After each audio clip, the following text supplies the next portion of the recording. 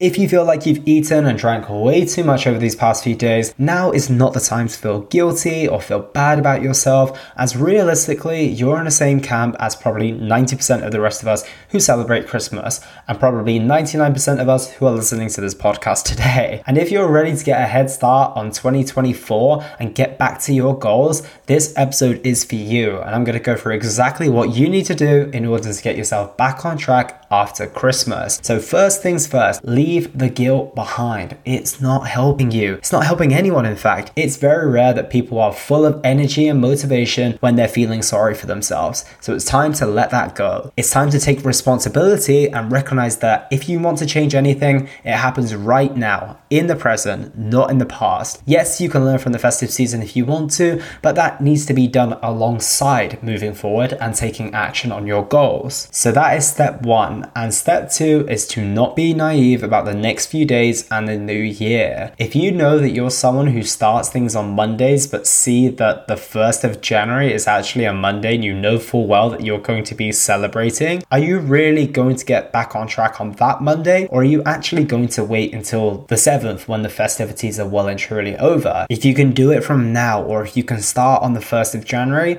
amazing, give it your best shot. However, don't start now and just ignore the festivities and think, no, it's going to be fine. When it gets to that point, I'm just going to be able to get through it. Know yourself. Have some self-awareness here. And it doesn't mean you can't start. You can definitely do something today, and that adds on to a point that I'm going to make later. But be aware of these things, because it's better to be aware than to be tripped up because you didn't really think them through. The next is going to be to do what's enjoyable and what works for you. If you love to go out for runs and still have some time off work, do some extra runs. If you love to dance and you see that your gym is still running dance classes over the holidays, get yourself signed up. Getting back on track doesn't need to be difficult or miserable. It'll be much easier if you're doing things that you genuinely enjoy. And if you have the time, like I said in an episode a couple of weeks ago, do a little extra so that you can accelerate the time that it takes you to get back on track. Also, this is not the time to reinvent the wheel. If you were on track before the Christmas period and had a plan that was working, it's going to work just as well after Christmas. So simply go back to basics.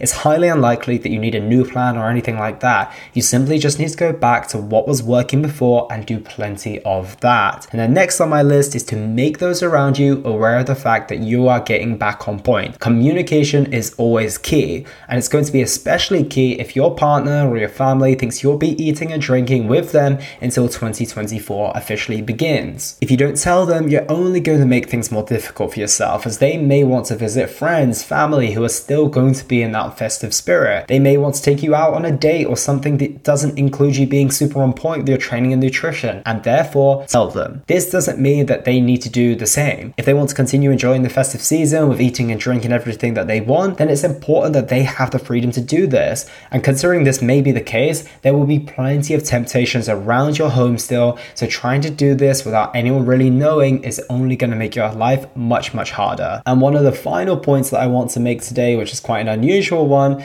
is don't get back on track yet. We live in a very all or nothing world at times, and you might feel that you need to fully detox and not eat anything that closely resembles chocolate or cheese for the next 20 days. But in reality, you're probably just feeling this way because you've been on one end of the extreme for the past week or month or so. In fact, you might not need such an opposite approach. And given there's still plenty of festivities going on, it might help to just find yourself somewhere in the middle. Rather than eating kilos of cheese and chocolate as you have been, you go back to having a high protein balanced breakfast and or lunch, but you allow yourself some Christmas snacks from time to time and a flexible dinner.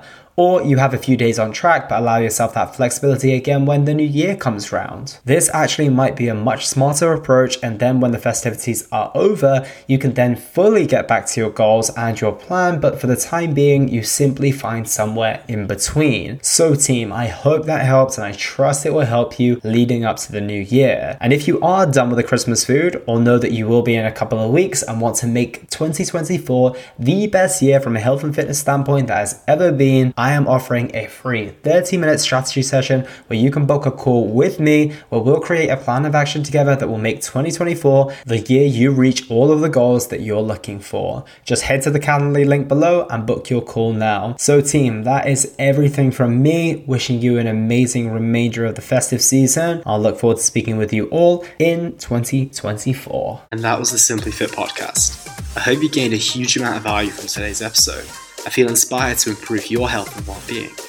Be sure to search for Simply Fit in Apple Podcasts, Google Podcasts, and Spotify, or anywhere else you get your podcast from. And go ahead and subscribe so you don't miss any future episodes. Also, if you like the episode, please don't forget to give it a 5-star rating. I'd love to hear your feedback or any questions you have. So reach out to me on social media. You'll find me on Facebook and Instagram at Elliot Hassoun. Thank you so much for listening, and I'll look forward to talking with you all on the next one.